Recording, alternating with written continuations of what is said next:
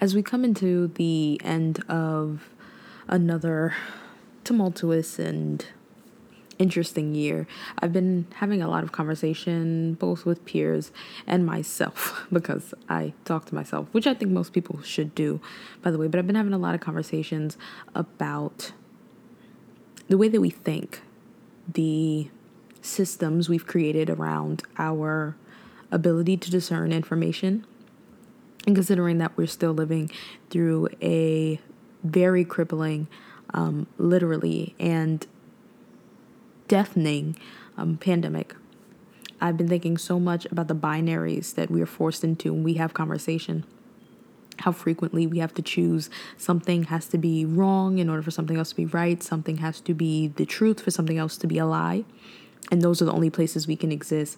But how I find it really hypocritical because we only exist in those binaries in conversations that seem to harm the same kind of people every time. I'm autistic. I talk about that pretty frequently, but the interesting thing about that for me and about most autistic people is what they tell us is this strong sense of justice, this never swaying, very rigid, if you will, understanding of right and wrong, and that being the way that we interpret our lives. And to some degree, that's true. I've been accused of on more than a few occasions of being very binarized in my thinking. But considering I am non-binary, queer, and non-monogamous and kinky, at some point, I've learned to exist in gray spaces. But as someone who prides themselves on seeing patterns very frequently in conversation and the way that we interact with each other in numbers and all of those quirky things that make my brain orgasm, I realize that those binaries serve purposes for a lot of people. Usually people who are harming other people. And this pandemic has taught me that. I recently got into a pretty aggressive conversation with someone about how we are taught to draw lines in the sand frequently, I would say, but that people get to skate standing on either side of the line. They could have 1 foot in, 1 foot out, and that I think that that's maybe more dangerous for society and humans and our connection with each other than if people were to just be, like we say in my household, wrong and strong. And I want to take some of that back because I see where it's coming from. I spend hours, like billable hours, studying history and studying sex, the way that they intersect mostly, but also them independently. And I came to the conclusion that this binary has always served the larger powers that be. I think so frequently about marriage. I guess if anyone with critical thinking skills can understand why marriage is a source of contention when it comes to both sex and history. But marriage as a legal institution and as a social currency is constantly evolving. And I think about so frequently how every time marriage has attempted to evolve to be more inclusive or to be more equitable, there's been a lot of pushback, and it's always coming from this binary, this idea of, sexual or social morality, what marriage is real, what marriage is fake, what marriage is just, and what marriage is corrupt.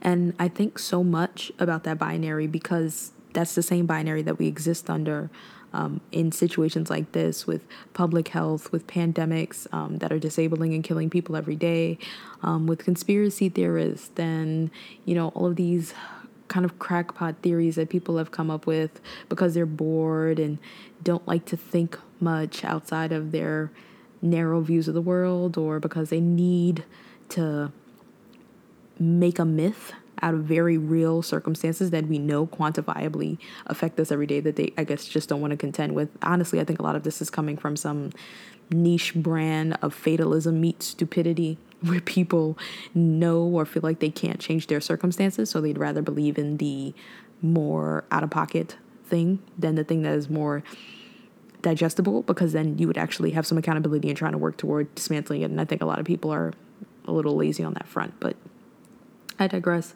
The point is, we are told a lot of the times that there are two options in the world, but we spend a lot of time challenging that saying that no, there's a lot of gray area, there's nuance, there's, fluidity to be acknowledged, and there is probably a lot more fluidity than there is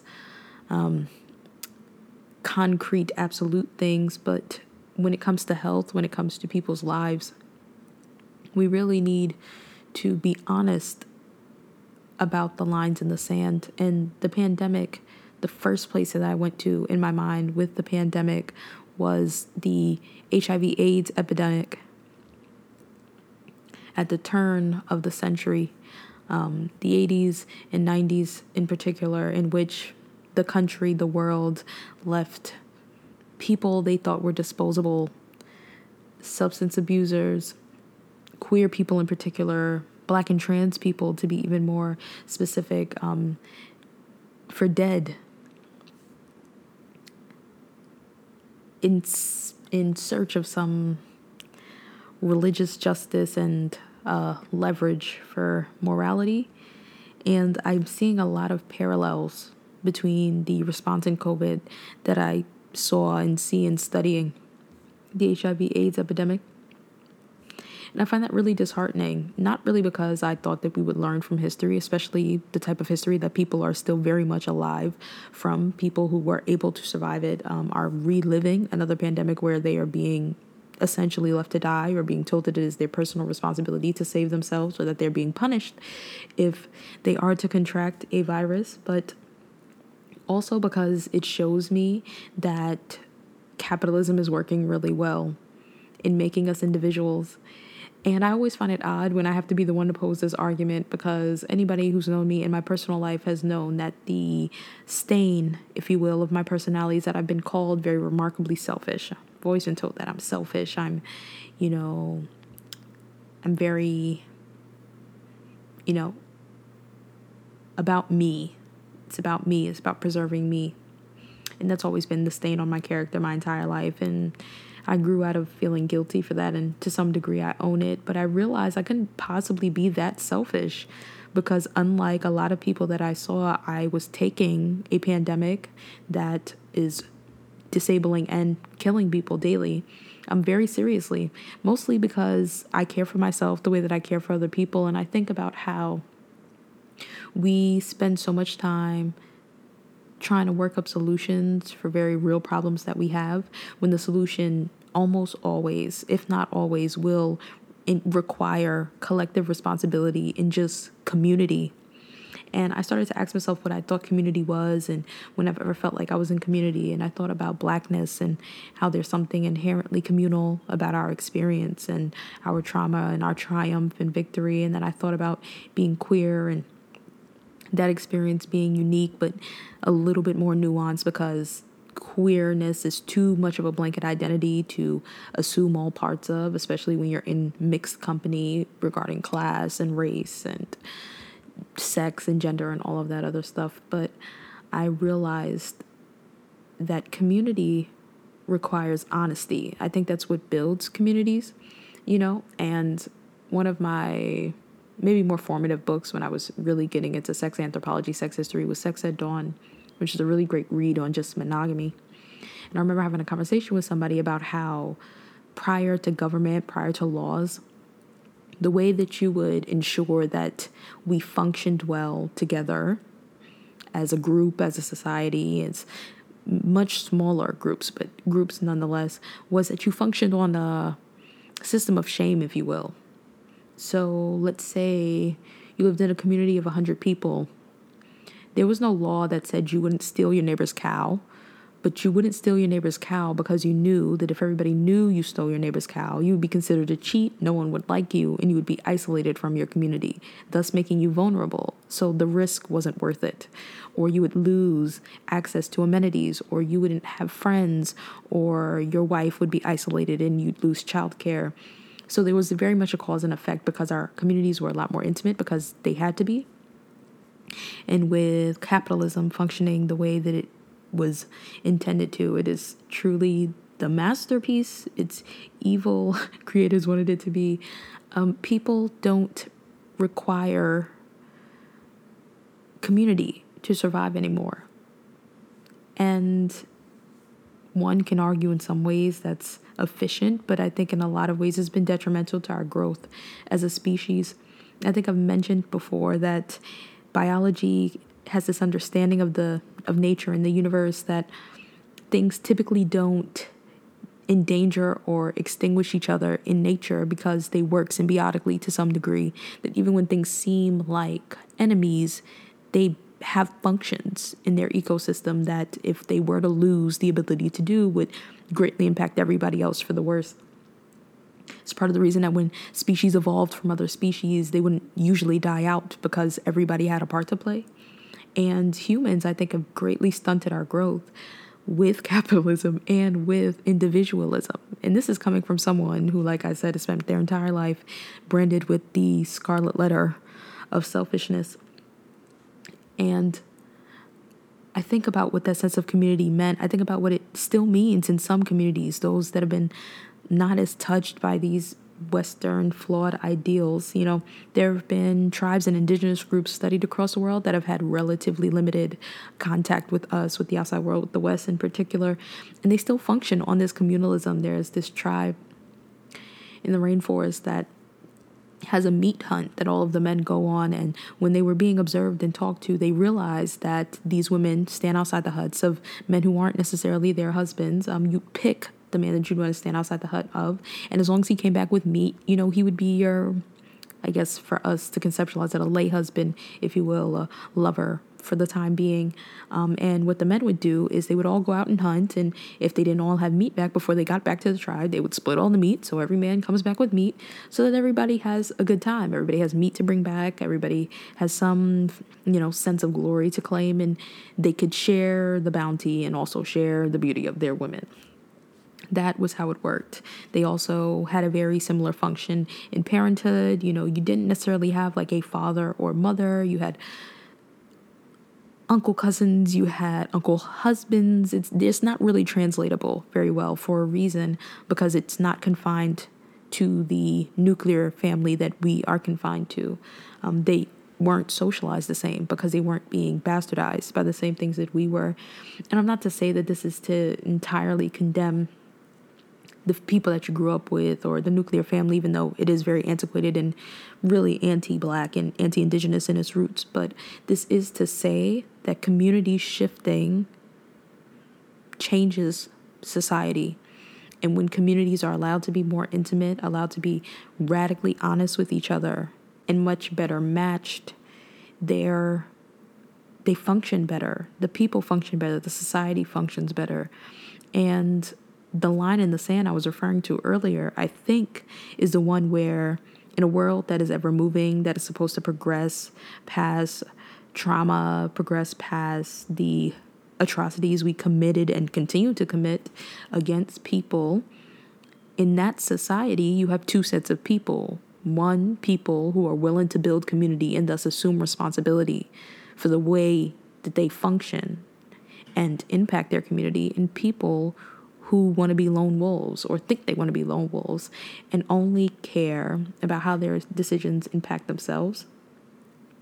And I just think about how little of that is true, how it's never really been true. It's part of the reason that when you talk about the humanity of things like solitary confinement, it's not humane. It's the reason that people want it tossed out to begin with, the reason a lot of countries don't allow it, because, you know, no man is an island, as they say. And we never have been, which is why I find it really ironic that people have been really intentional about the language they use. They love to talk about natural selection and Darwinism and the strongest surviving. And I think the part that people maybe who didn't study science, biology, or Darwinism don't understand is that the strongest animal, even by that theory, is the one most adaptable. And adaptability is quantified by a few things: how easily you can adapt to your environment, but especially for social creatures like us, like bonobos and apes and chimps, is how you can adapt to the things and people around you, how you can find harmony, dissolve conflict, resolve, and mediate. That's adaptability in social creatures. So we are not being very Darwin-like. We're not surviving. This isn't about the fittest. I mean, a lot of this talk is really just like paper thin ableism and eugenics. But the point is, this isn't the first time we've acted like this, because this isn't the first time we've attached shame to the wrong things. We shame people for not being able to enter the workforce and kill themselves and their bodies for 40 plus years. We shame people for having sex with people that we don't think they should be having sex with, or we shame people for having sex with the people we think they should be having sex with, but just really quietly when you don't know anything about it. Or we shame people for having sex and not wanting babies out of it. And the parallels that I see between the attitudes we associate shame with and the harm it does to nearly everyone are profound. They're astute. And I'm not professing to be a philosopher. I won't sit here and harp about all of the ways that I can change the world with my heart. I wouldn't be that facetious, but I do urge people to look into their motives. Why you've decided the things that can be binaries are versus things that aren't. Why is it okay to be lukewarm on public health, on sexual health, but be very concrete on the way you feel about immigration or sex work legislation or police brutality? Why are we allowing gray in very black and white spaces and only existing in gray in black and white spaces? A lot of things have been convoluted here, and methinks we can point at capitalism and cis heteropatriarchy and misogyny and a whole other slew of systems that y'all probably are tired of hearing about, but I won't shut up about. But there's no real motive to this episode. There's no lesson maybe in this episode, but this is an episode meant to ask you to examine your motives. I'm somebody who cares a lot about investigating. I care about discovering myself. And in order to discover myself, I have to be honest about myself, about why I think the way I do, about what it means to think the way I do. What do I get out of it? How does it make me feel at the end of the day when people agree or disagree with me, and why? And what it says about me as a person. I've spoken in depth and I speak to people about it a lot, but our perception of goodness, of good people, is going to be our ruin if it isn't already.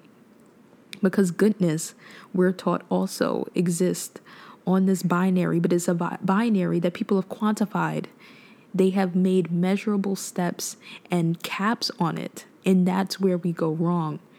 Goodness for some people is giving tithe, it's delivering testimony, it's going to work every day to feed their family.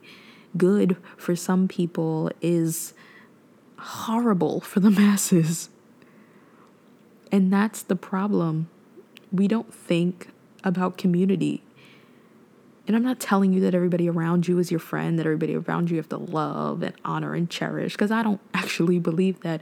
But what I'm saying is, if you actually have hopes for an equitable world, for a world that works for you and the people around you, then you would start asking yourself, how could I be in community with people who wish to harm me? Or how could I ever offer community to people I'm okay with harming?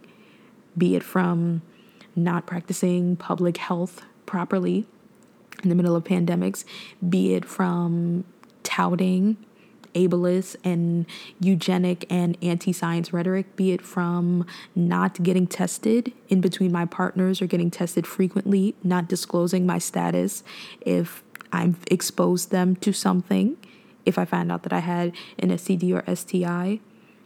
There is personal responsibility we carry because we don't exist in the world alone. We don't exist in vacuums. And even though someone like me, who has built the largest fucking bubble I could around myself, knows that vacuum should not be there to begin with. We shouldn't want to exist in vacuums. We should want to be able to hold space for people around us, because that is the human experience. That is the animal experience. And we have not evolved past being animals. Animals who rely on each other in the way that we're socialized to survive on a planet that is actively being killed.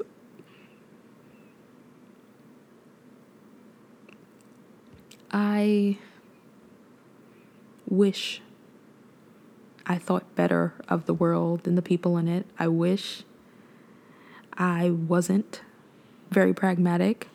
I wish I didn't have to work every day to not lean into fatalism, but I do, because my brain, the binary one everyone is shit on my entire life, tells me that the only place that I should be gray is concerning the fate of humanity, that I shouldn't decide we're either all getting condemned to some horrible existence or that it's all for nothing. I have to believe that we can do something of worth on this planet, that we can earn our place on this planet the way other animals have, through their existence, through their sharing of resources, through their honesty and socialization, and the gift that they give to each other by existing in mutual respect. I want that for us. I believe that's why we're here. You know, I'll probably do a full episode about it in depth. I'm sure that I will later, but there's really interesting evidence about the way that humans evolved, that basically the female reproductive cycle, mating cycles of women in particular, literally shaped civilization. The way that we moved, how we migrated, the way that we formed community. And even though I don't want to go on some hotepi like the woman is the end-all be-all type of tangent, I will say that there was a time in human nature where we knew our communities could harm us or they could help us, but that we needed them either way, and we had to be very discerning about how we chose them. And I want us to get back to a place where we do that, where we be discerning, where we make each other proud to be in community with each other. But it has to happen the right way. And the right way is the way of communal responsibility. The right way is the way that shares space with people, because you want us all to survive and thrive and be happy. You want everyone to have food and shelter and water. You want everyone to live to their fullest potential and be the most capable they can be in their body without being disabled or killed by pandemics, without contracting STDs or STIs that could prove to make them infertile or make them at higher risk of cancer, without killing each other with our bare hands nearly in ignorance. I want better. And most days I don't believe we are better, but on the days that I do, I turn on my mic and I try to be one of those people. And I hope going into 2022, you try that as well.